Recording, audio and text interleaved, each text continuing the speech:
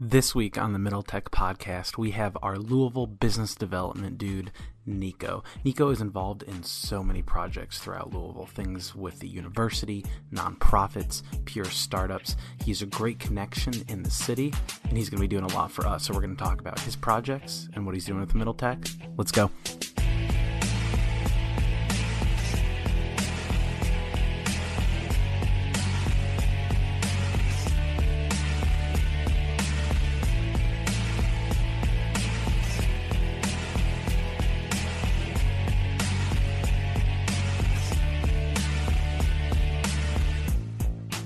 All right, welcome back to the Middle Tech Podcast. Nate Antetomaso here in Chicago, Illinois, down in Lexington, Kentucky. Evan Knowles, how you doing, my friend? What's going on? Doing well. I had a good weekend working on just got a house, so I've been working on that a lot. That's exciting. So just trying to, get it ready to live in. I mean, it's ready to live in, but I'm just, there's a few things that need to be done. I got to hook up the internet. Our power and our water got shut off, so I had to turn that on. So I didn't know how much work went into buying a house. You shared with me that you have ice in your refrigerator door, and I've never felt like less of an adult than knowing that you have ice in your door. Yeah, I think like you said, I think once you have an ice and a water dispenser in the door of your refrigerator, you made it.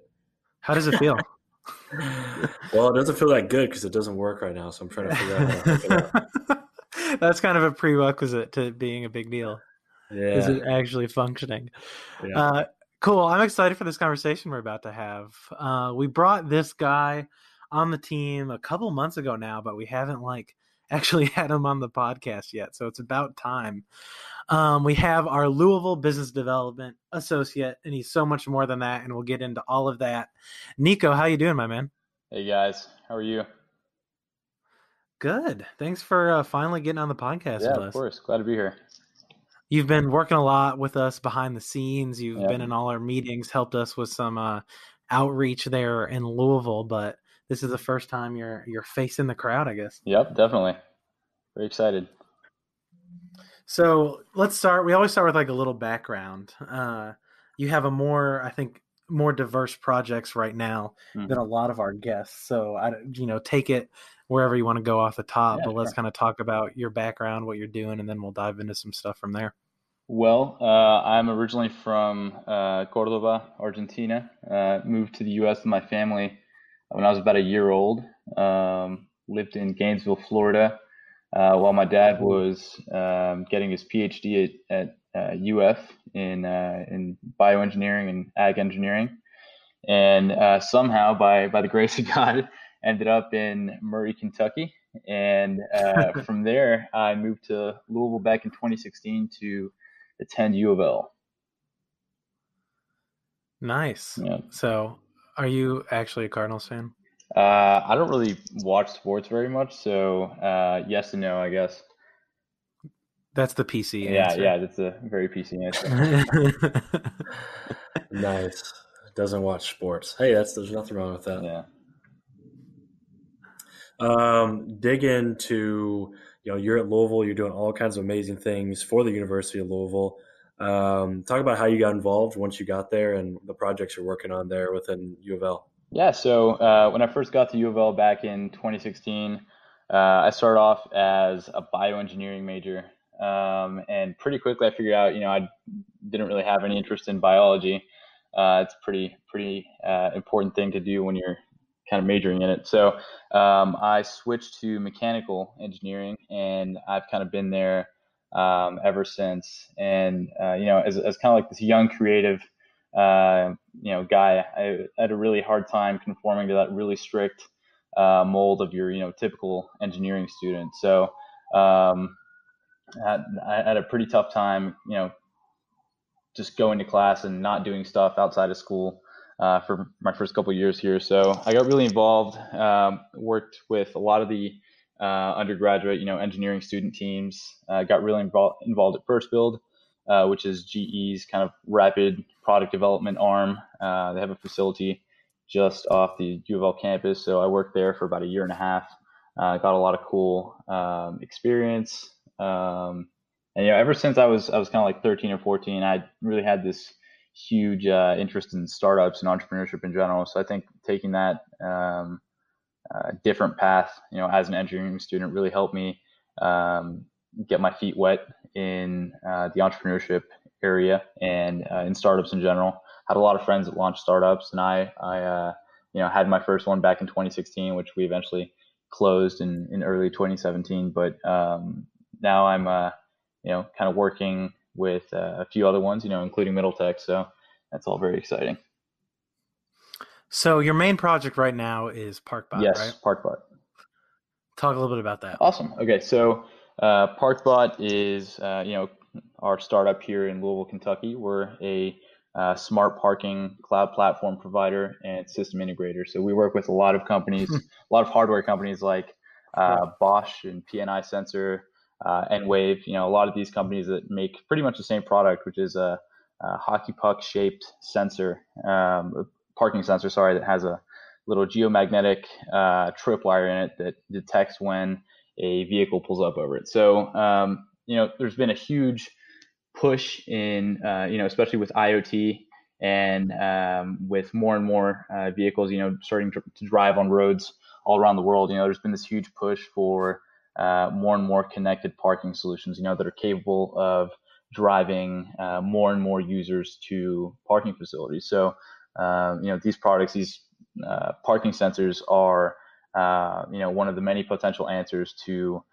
these problems. So a lot of these hardware companies are having really hard time integrating these systems at scale, and a lot of them are getting stuck in, what is known in the IoT world as pilot purgatory, where you're not really able to deploy your products at scale. So, the role of the system integrator is very important. And I think that's, that holds for a lot of the technology we're seeing in the IoT space. So, especially for us. So, using this type of technology, you can really bring a completely new level of connectivity to parking infrastructure.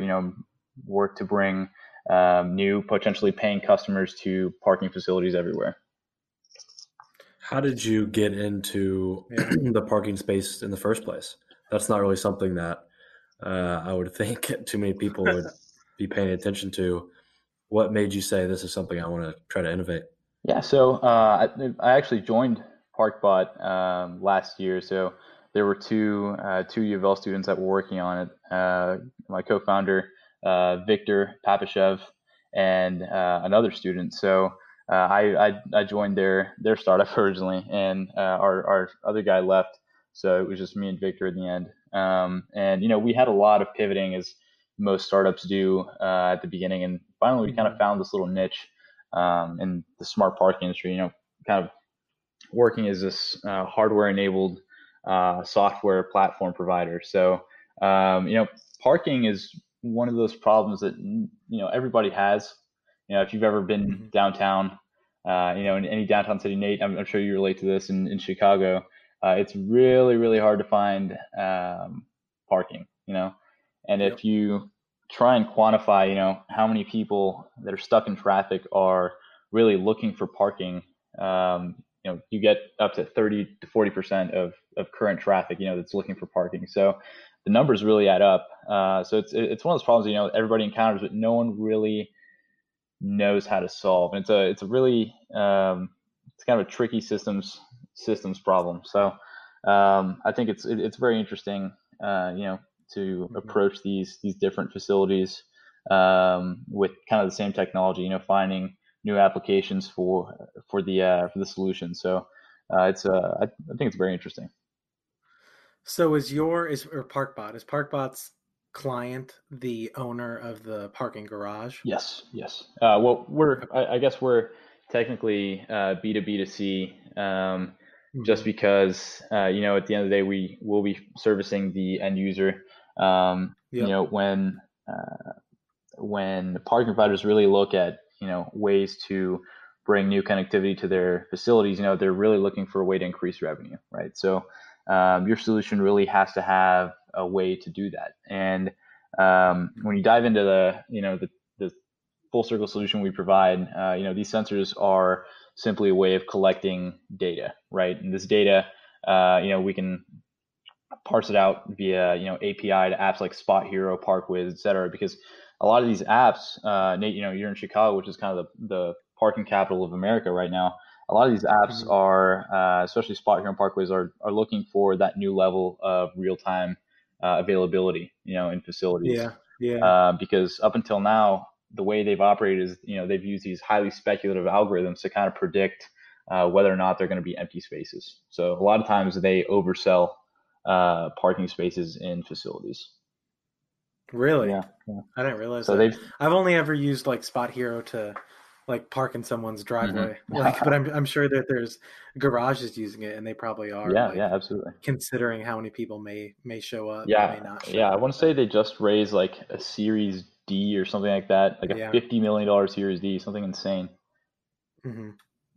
And ParkWiz is just like rebranded to be like Arrive. Yeah. Uh-huh.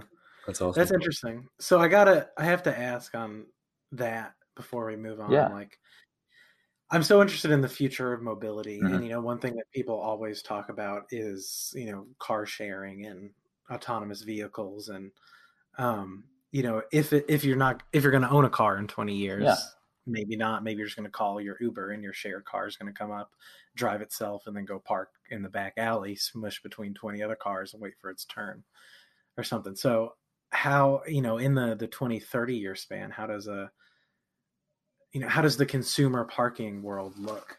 I can't really tell you in 20 to 30 years. I'm not entirely sure what'll happen that far away. That's not a fair question. 20 to 30 years.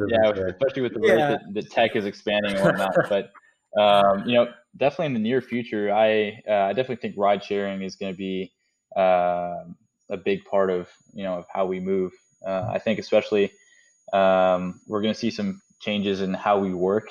I think that working remotely is going to be a big part of solving the mobility crisis. If you look at the percent of traffic on a day-to-day basis, 80-90% of that is people going back and forth from work, right?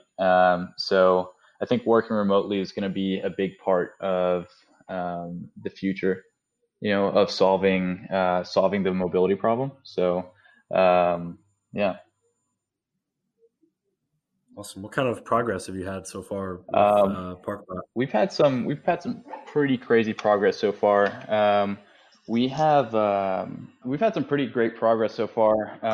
We're working a lot with Bosch Connectivity, which is the connected solutions and kind of like IoT division of the big German company Bosch. And we're actually collaborating with them on a few projects in Central and South America. Right now, we've been working to prepare some materials for their for a big project they have in Panama. We're trying to put up a smart city district for the city government in Costa del Este, which is in Panama City. It's the second most valuable commercial district in Panama. So that's pretty awesome. We've also gotten some traction here in the U.S. Working with one of our partners out of California. We've got a paid pilot here in Louisville, working with the parking authority, going up in one of the garages downtown. Nice. And hopefully we'll start to see some demand coming out of like Chicago and Austin, because they're making some big steps in parking. So talk about let's move on from ParkBot. Another project that I'm really interested that you work on is the Droplet water project. Talk about that one. I think that's a really interesting one with an awesome purpose. Yeah, awesome. So Droplet is a nonprofit I'm a part of. I'm an associate director there. I'm kind of leading the charge on our South American projects, mainly in kind of Colombia, working with our project leader and our co-founder as well. So it's kind of a new approach to addressing water shortages and water related issues in the world. When you take a look at how water NGOs and water nonprofits have historically tackled water issues, they've been very reactive. They've sent off aid to victims of water shortages or water related crises due to hurricanes, droughts, that type of thing. Earthquakes. Yeah, earthquakes, etc. Exactly. So, I think especially in the next 10 to 20 years, we're going to start to see a completely new sector of problems, especially as these climate patterns start to shift. Some of the world's hottest regions are increasing in temperature, mainly in the kind of like sub-Saharan Africa, the Middle East, Central America, and India, especially due to this thing called the Hadley cell expansion, where a lot of clouds kind of start to move away from the equator and towards the poles. So, a lot of these heavily, agricultural dependent areas are kind of already facing water stress, right? So, this is especially over the course of the next 10 to 20 years, is the Hadley cell expansion. Its effects are kind of exacerbated. I think we'll see a lot of shortages in the food production, industrial output, and water provisioning we see in these areas that already, face water stress. So the way we're doing this is kind of in, this new approach, really leveraging local education. So rather than, sending in a 10 to 20 person team to these communities, we really work to build a good relationship with a couple people and, try and get the entire community engaged. So this in turn makes a huge impact on the community and, really gets them involved and engaged. And they usually, want to turn around, after we've completed a project and really work to set up other ones. So it has a really great effect. Awesome. Yep. Yeah, I'm sure that's awesome to work with, and it really makes you feel good about the progress that you guys are making, not only as a team but for the world. Yeah, that's great. How do you do all this? Because you're a student at U of L. Yeah. One thing that I always like to talk about and tell students when I speak to classes is to get as involved as possible outside of the classroom, because if you want to be an entrepreneur, if you want to be in the business world, ultimately the most learning is going to come out outside of the classroom. How are you balancing your time? How do you approach doing all these different projects while being in school? Talk about how you do that, because I think the audience can really take bits and pieces of that and apply it to their own education. Yeah. Evan, I really agree with you on first off on on the principle. If you want to really do extraordinary things, you have to kind of take an extraordinary approach to how you balance things. I don't really believe in work or school life balance. I kind of make it a part of my day, part of my routine. So if anything comes up, I can't really afford to set it off because I'm either sitting in class or I'm sitting at my desk. I really have to tackle the problem that I'm there. I think for me, what has made it easy for me to kind of stay alive in engineering school and get stuff done has really been just to tackle problems as they come up and then keep going. Just jump right back into it. So not getting too distracted. But I've been able to manage a lot of things at the same time. I'm also a terrible student, so not terrible, but definitely not the best. So you do enough just to get by. Yeah, just to get by. That's exactly. So yeah. Nice. So you're going to Louisville. You're involved with all these projects based there in Louisville, and obviously, just from this conversation, we can tell that you're a smart guy, and I'm sure all the listeners have picked up on that as well. So you're really in tune to everything that's going on in Louisville outside of what you're working on directly, and kind of the scene as a whole. And that's why we wanted to get you on board and help us get connected to that scene, because obviously we've been focused mainly on Lexington up to this point. Sure. So, high level, what are your thoughts? And we've talked about this, but, I kind of want everyone to hear some of those great insights that you've told us, but like, what are your thoughts on that Louisville scene, both positive and negative, and how is it to be part of that entrepreneurial space in Kentucky's largest city? Yeah. First off, I've got nothing but love for the Louisville startup community and everybody that works really hard to provide the resources and the all the connections and whatnot to founders and those interested in tackling entrepreneurship. So I got nothing but love there.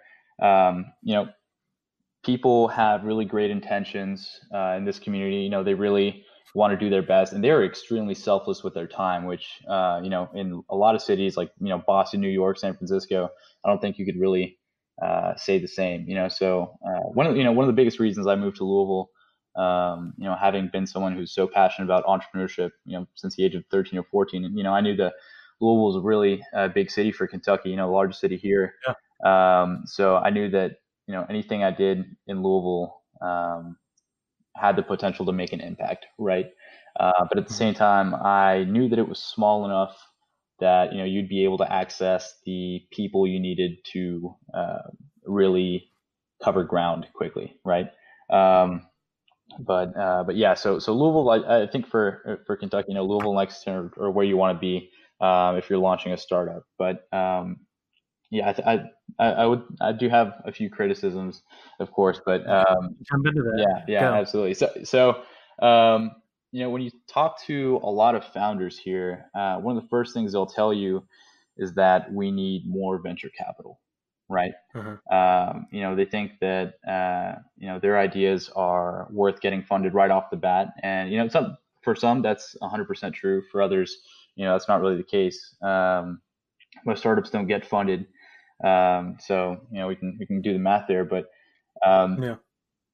in my personal experience, I've talked to quite a few venture capitalists. Of course, not based in Louisville, based out of places like Boston, New York City, San Francisco, etc. And one of the biggest things in venture capital is you really want to build a relationship with your founder. It's very rare that you'll just get a check written and get pointed at the door when you go to go into a meeting with a VC, with an investor. So that relationship aspect is huge, right? So it's really hard for VCs to really build those relationships when a lot of the biggest are in either on the East Coast or in the West, on the West Coast. So it's really hard for them to build that relationship. So it really doesn't really incentivize them very much to come in and work really hard to establish a presence here, to really work hard to build relationships. So I think that to really make it worth it for them to come in and want to build relationships, really establish a presence here, we have to all kind of work together to build a better support ecosystem.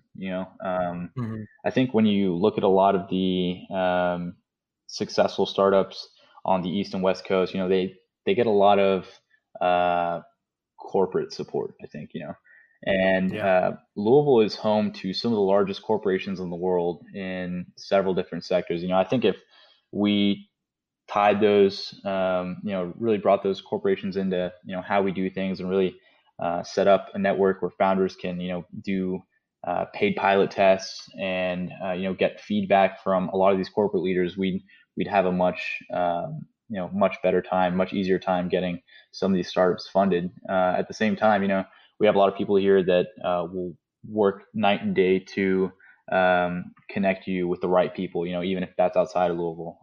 Leap especially has been working super hard for the past almost 6 months, to really build a great pipeline for founders here and really connecting them with the right people. So hats off to them for really taking the initiative there and working really hard to solve that. What are you most optimistic about with the area? I think that the progress the University of Louisville is making to, prop up that pipeline, especially over the course of the past year and a half with our new president, Ben Apudi. She's established this great relationship with IBM, has thrown the support of the university behind Leap, and is really working to build the right relationships and dependencies in the ecosystem. I think that's a huge source of optimism for me, especially because U of L has such a, it's kind of the center of everything in Louisville. So definitely. Makes a ton of sense. While we all sit here and criticize, the education system, especially me, there's no denying how important the university system is to, the United States.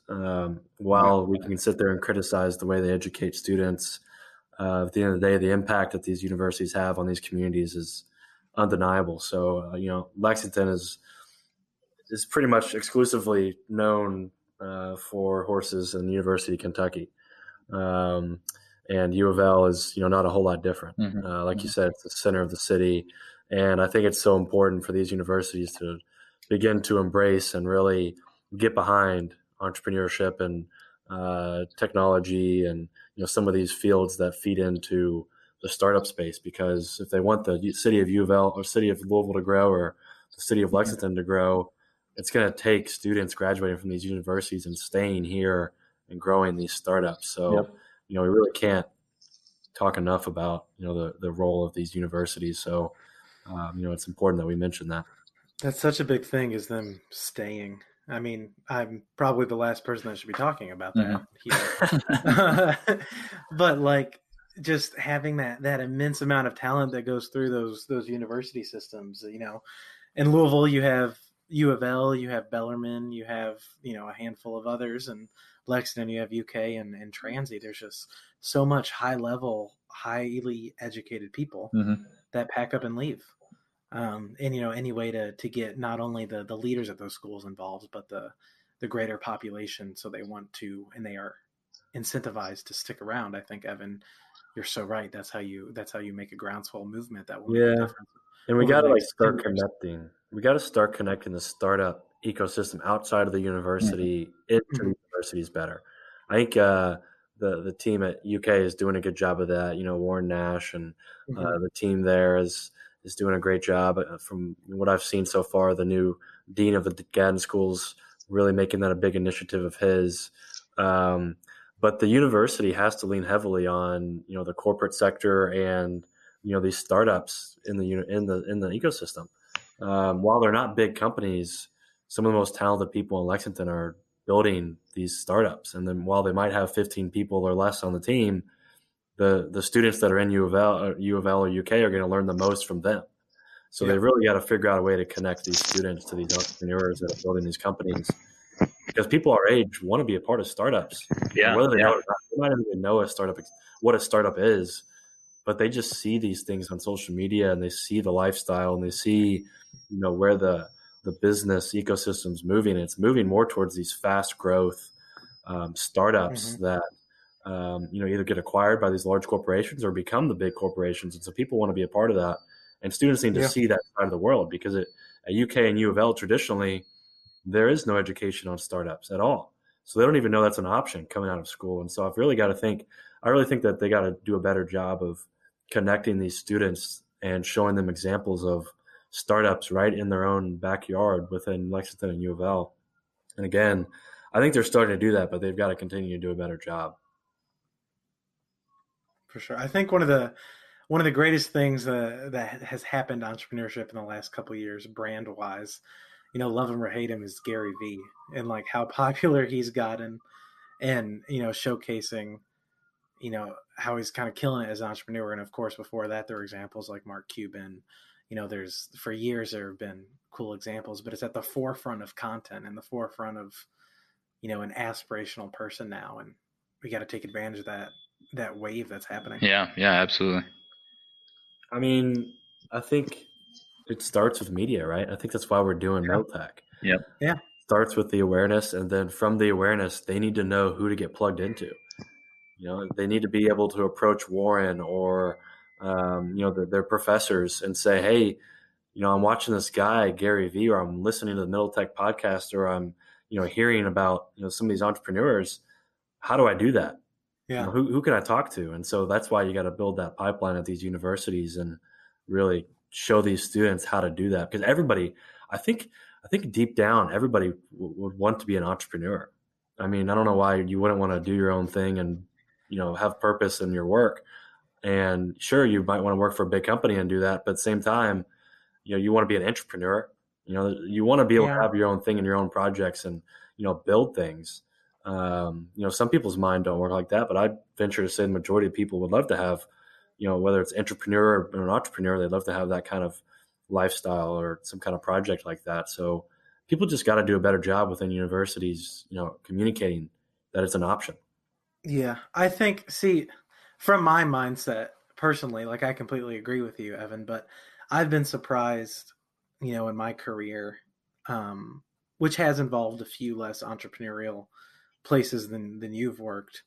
There are just some people who want to do A, B, and C and get their paycheck. And, if doing A, B, and D was more efficient, but it would take more work to set up, it's not worth it. Yeah, I think there are. Fine. I totally agree with you that there are people that would prefer that out of college or maybe the rest of their career, but at some time in their life, they're going to want to work on some kind of project, even whether it makes them money or not, right? True. Yep. So just teach them that, do your own thing, like whatever you're good at and have passion about, like just start doing it and see what happens. I think that's just got to be more emphasized rather than just taking the same curriculum and having the prerequisites and going all the way through your college career and expecting the same when you get it out into the real world, Yeah.